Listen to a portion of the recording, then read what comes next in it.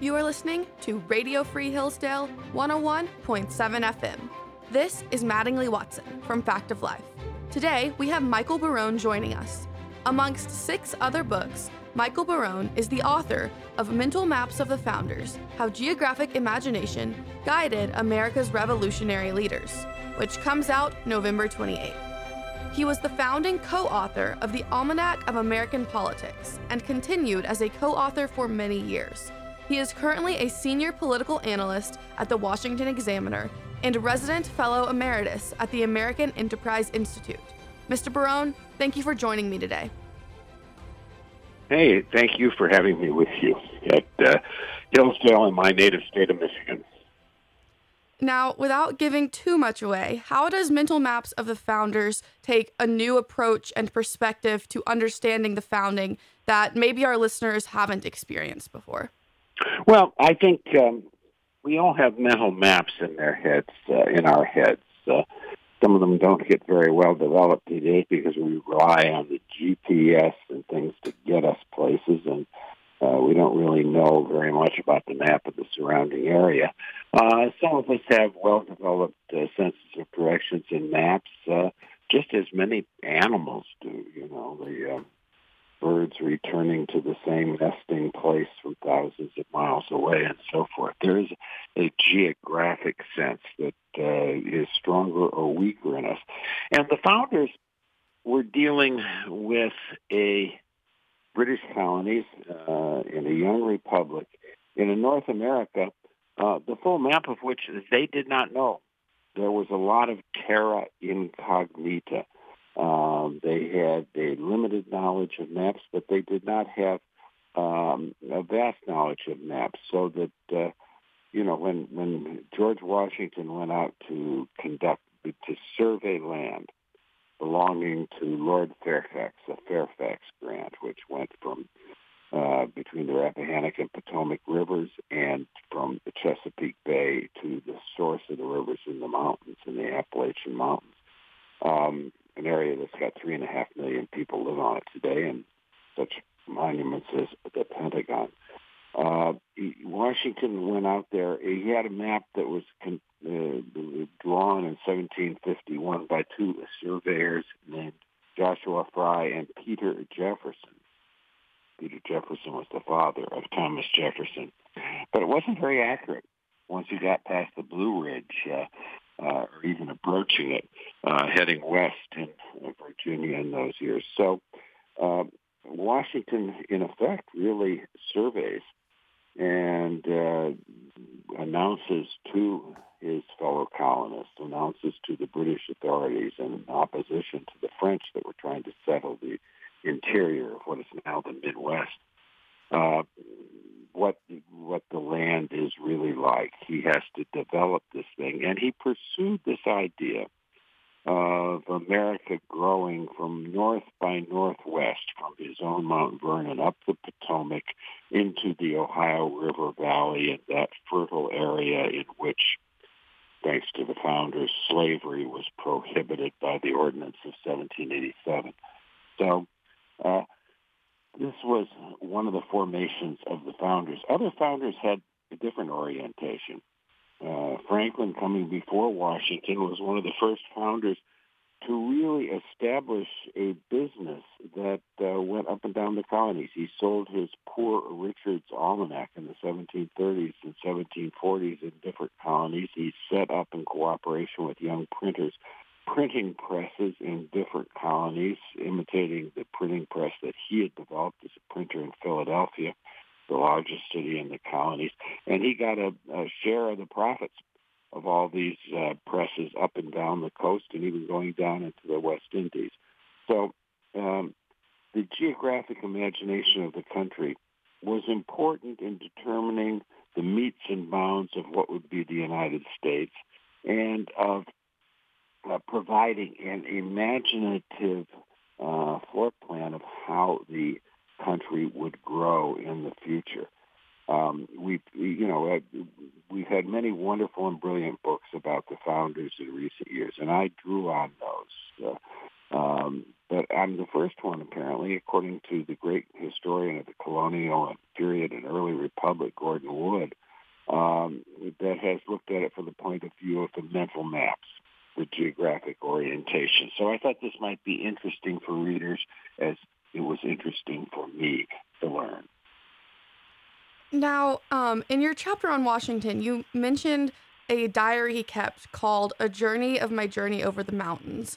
When you were, researching and writing this, how did you come across that? And then what does that tell us about Washington? Just kind of tell us a little bit Well, more about that.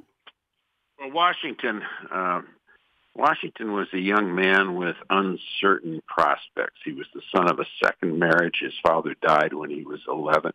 He left him some property, some land around Fredericksburg, Virginia, and 3 slaves. But his mother occupied the property and kept that away from him really for the rest of his life. He had a connection with Lord Fairfax. Lord Fairfax was the only member of the British House of Lords who lived in North America, chose to live in North America, exploiting this vast tract of land which he had litigated for in the English courts for 11 years to make sure that he had title to it. And as he comes out there in 48, 49, there's this 16, 17-year-old young man approaching his full 6'3" height, who's a great horseman, whose brother is married to Lord Faxford, Lawrence Washington from the first marriage, is married to Lord Fairfax's niece. And they occupy a property on the Fairfax lands along the Potomac River, which Lawrence Washington names after the admiral whom he served in the Royal Navy in the Battle of Cartagena, Edward Vernon. That's how the house became Mount Vernon. And Lord Fairfax hires his grandnephew, and who hasn't done much survey work, and this young man, George Washington, who seems to really know how to survey things, very meticulous individual, and who is an excellent horse rider. Everybody comments on this, that he was a great horseman. And to go out beyond the Blue Ridge, beyond the Shenandoah Valley, to survey these lands. And that's where Washington writes his little account of this. And a couple of years later, when the Virginia House of Burgesses, the colonial legislature, decides to follow the command of King George II and to keep the French colonists out of the Ohio River Valley, whose exact limits they didn't know, but they had an idea of where it was. And remember, the French in this period before 1760s had the colony of Quebec and the Great Lakes. They exploited with they sent in Jesuit priests and fur traders, and then down the Mississippi River all the way to New Orleans. They founded Detroit in 1701, New Orleans in 1718. It was a thinly populated but long-stretching empire, and they were trying to get it closer to the Appalachian Mountains. The Virginians wanted to expand in that direction. King George didn't want the French to make gains there. So they sent out a young man who had experience in that part of the world, who had been over those mountain chains and knew the territory, named George Washington, to go tell the French soldiers that they shouldn't be there anymore. He rode within 15 miles of Lake Erie in what is now western Pennsylvania.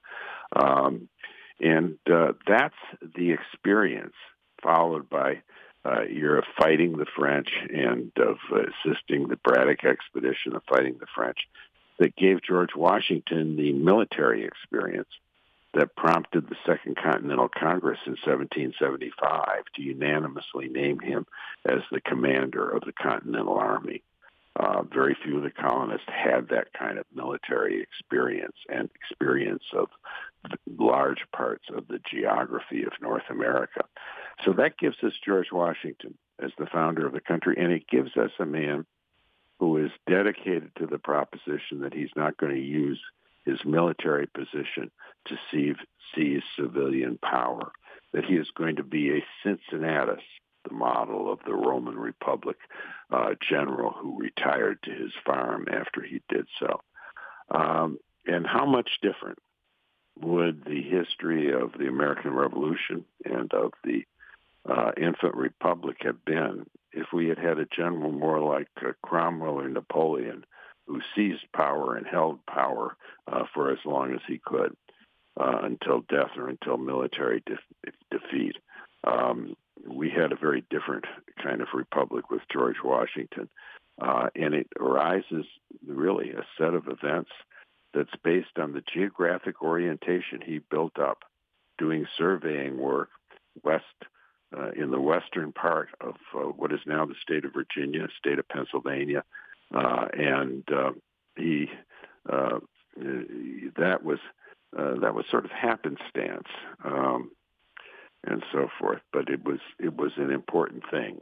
And I guess I should add that Lawrence Washington died young of tuberculosis, and George Washington ultimately inherited the property. But he, on the Potomac, he remodeled the house, but he kept the name Mount Vernon. Mr. Barone, thank you so much for the insight you have provided us with so far. The interview here on Radio Free Hillsdale 101.7 FM is going wonderful, and I'm so excited to get to the rest of these questions.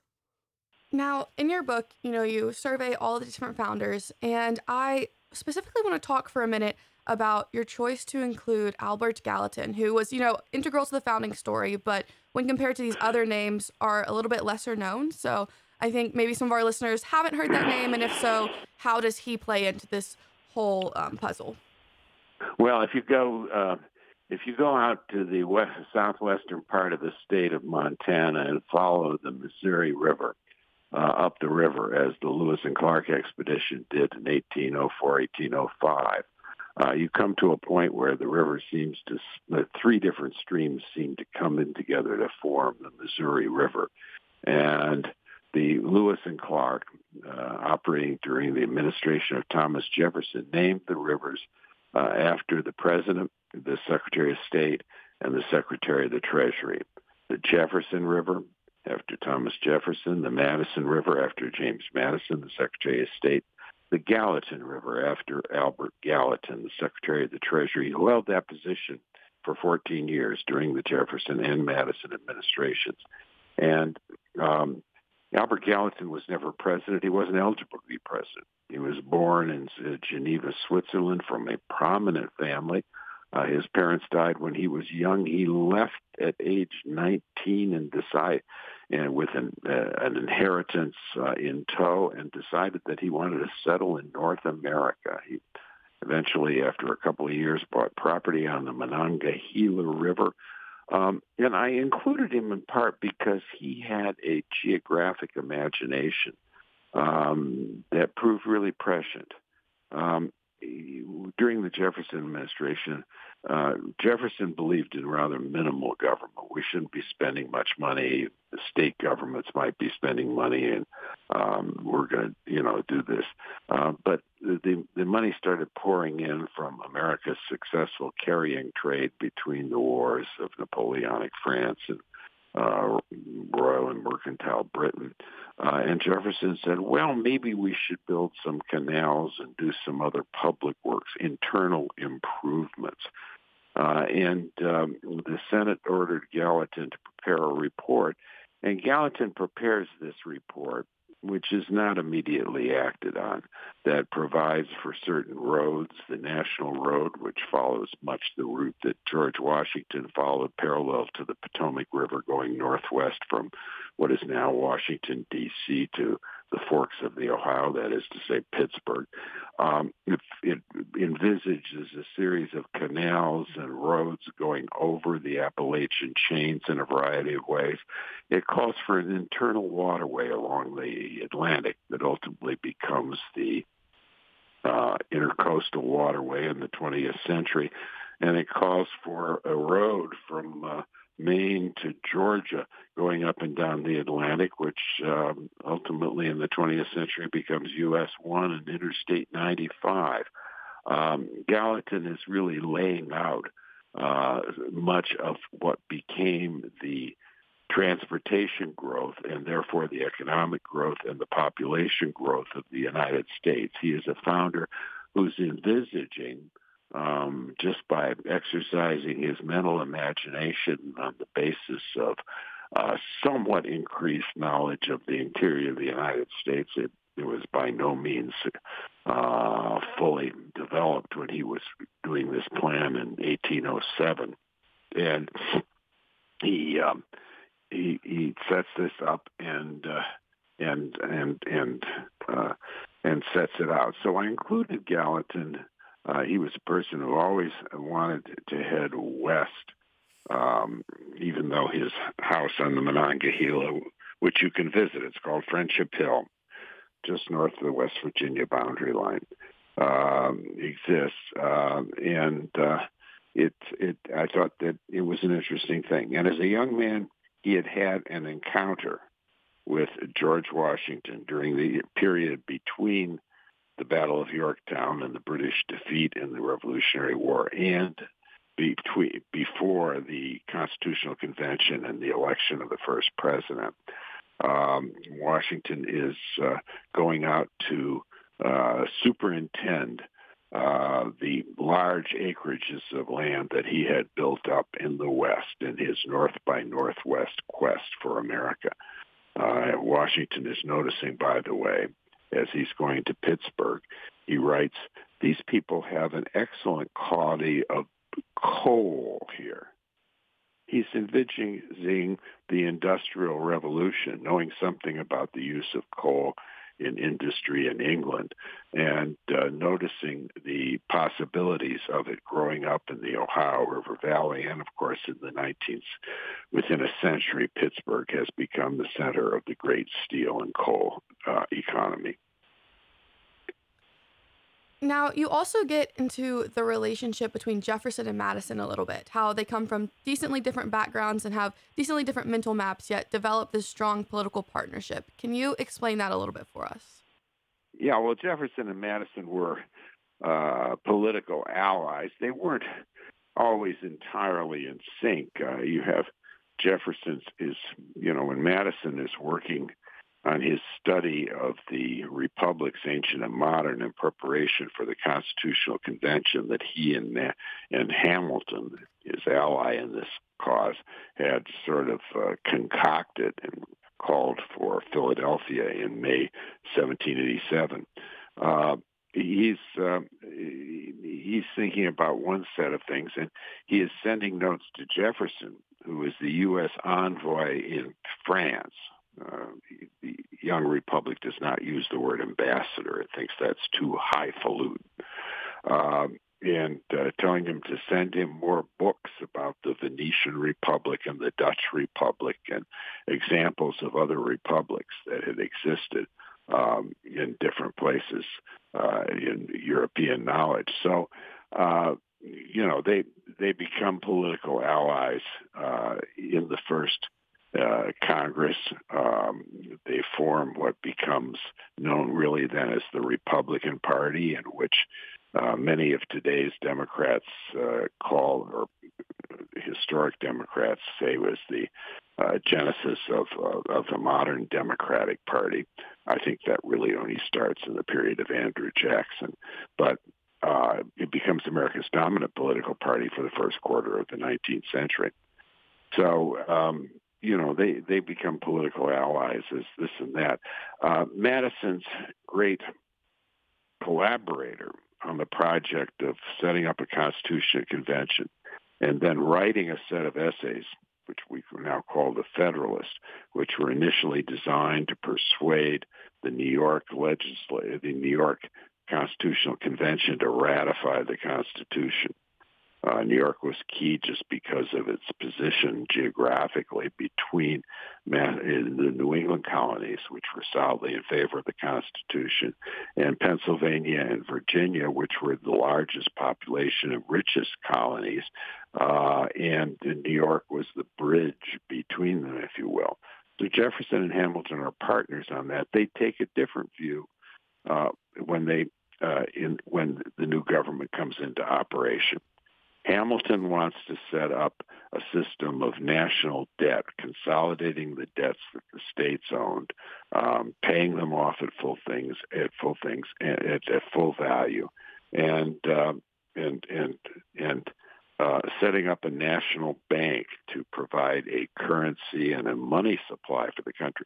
And what's fascinating about Hamilton, and I set forward in this book, Mental Maps of the Founders, he had concocted this whole, just about this whole scheme when he was serving as an aide in the camp of George Washington, when he had a lot of military work to do and attempts to get money from the Continental Congress.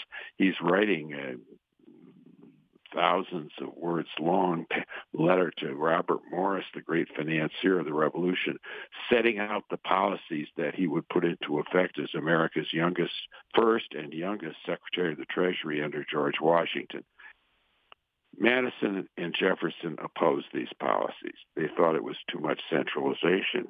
They feared that the United States would become a kind of commercial republic like Britain, with a Congress that would be a government that would be corrupted by money being inserted, dominated by rich people, and so forth. This arises in many ways out of their geographical orientations. Remember that Hamilton came from the West Indies, from St. Croix, from a slave economy. 90% of the population were slaves there. He was in a very dismal situation. His father deserted the family. His mother died of a disease while he was sick in bed next to her. His uncle, who was his guardian, committed suicide. And Hamilton manages to produce a piece of writing and to run this merchant firm when the merchant's away sick, in a way that prompts the local people in St. Croix to say, okay, we're going to send him on a voyage to New York and put him up to go university. And Alexander Hamilton left the West Indies, never went back, never talked about it, never expressed a desire to go back to the slave society. He was one of the founders that was always against slavery. He had a mental map of the world which consisted basically of trade routes, of situations that provided people with commodities and enabled them to earn the money necessary to buy things, and linked by trade routes all over the world. And he wanted to set up a United States that could participate fully in this trade units, and he had a view that we could become a very important republic. And he basically shared the view which Franklin had enunciated in the 1750s, and which Jefferson talks about in the 1780s, that the United States is going to have more people than England within a century, which came to be true. And Madison's view, like Jefferson's, is we want a republic of yeoman farmers. We want them to be free of obligations to join the state church. We want to get rid of establishment of religion. We want to get free of standing armies. We'll have a militia of qualified men that can be called to service in time of emergency, but we don't want a standing army or indeed much of a navy. We want to disperse people over the West, and in Madison's case in particular, the Southwest. He was very concerned at the time of the Constitutional Convention and in George Washington's administration, as well as when he was Secretary of State under Jefferson and President in his own right, about the navigation on the Mississippi and the possession of New Orleans. Madison saw our move to the Southwest as being very important, and despite some of his qualms, he hired this sort of fiery general of the Tennessee State Militia to fight various battles against the Indians and the British in the War of 1812, which resulted in Andrew Jackson becoming a major national figure and ultimately president. For listeners out there that are now just dying to get your book off the shelves, first, is there anything else they should know? But also, where will they be able to buy Mental Maps of the Founders, How Geographic Imagination Guided America's Revolutionary Leaders? Mental Maps of the Founders is being published by Encounter Books and can be ordered through their website, encounterbooks.com. It can be bought on Amazon and Barnes & Noble. It can be bought at your funky little bookstore or any sweet bookstore to whom you like to give business. And if they're not ordering it, tell them that it's got kind of a catchy cover and they may want to order several copies because people might want to buy it. So it's available through general commercial book-selling enterprises. Mr. Barone, thank you so much for joining us today. It was a pleasure to have you. Well, it was a pleasure to be with you in Michigan. Thanks very much for having me for this interview. Thank you. My name is Mattingly Watson, and you are listening to Radio Free Hillsdale 101.7 FM, where I was just joined by Michael Barone.